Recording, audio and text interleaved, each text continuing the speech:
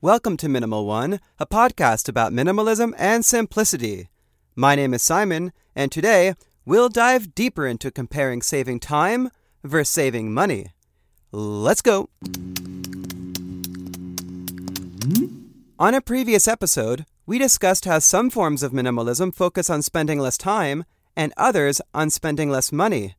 Today, we'll dive deeper into this difference and discuss how minimalism and simplicity can be quite the luxury.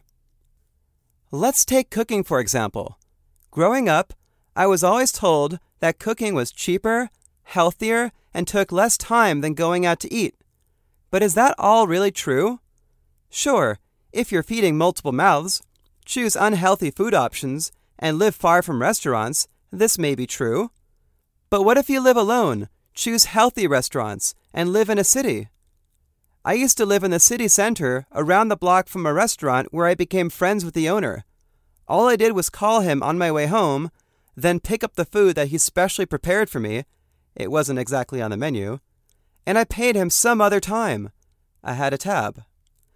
I was in and out of there in 2 minutes, including the time it took to converse with him. There's no way eating at home would have been quicker. And even if it cost slightly more, it was worth the savings in time and not having to deal with managing the various ingredients at home or having the necessary tools. Yeah, totally worth it. When I was younger, I'd often spend lots of time finding and figuring out how to get by using free software or demos. Perhaps this was out of necessity on the money front, but I was certainly not making my life easy by doing this. Maybe paying for software isn't always necessary, but it's often much easier, so you'll spend less time on workarounds. Plus, you get to enjoy premium features that could enrich your life. Or how about living in a hotel? Now I know there are many logistical issues that most will have with this lifestyle choice, but for the right kind of person, it's a very alluring option. I've often fantasized that living in a hotel would be the ultimate in minimalism and simplicity. Nearly everything is taken care of. It forces you to minimize possessions to an extreme degree, and you're highly flexible on where you live from one night to the next. Sure, this might be expensive, but this is my point. Sometimes it may be worth spending more money to achieve a simpler and more minimal lifestyle. Something that's becoming increasingly popular for urban dwellers is to not own a car. And if a car is necessary from time to time, that's where ride-sharing comes into play, such as Uber.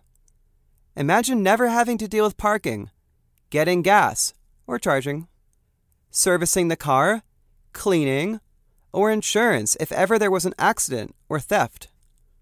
For those who live in cities, owning a car may actually be more expensive than ride-sharing, but perhaps not if you need the car enough.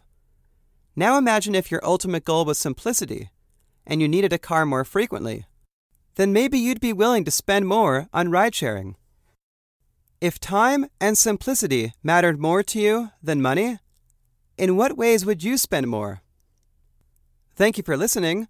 Please share your thoughts and any topics you'd like me to cover. Minimal One is on Twitter and Instagram at Minimal One Media. See the show notes for more details.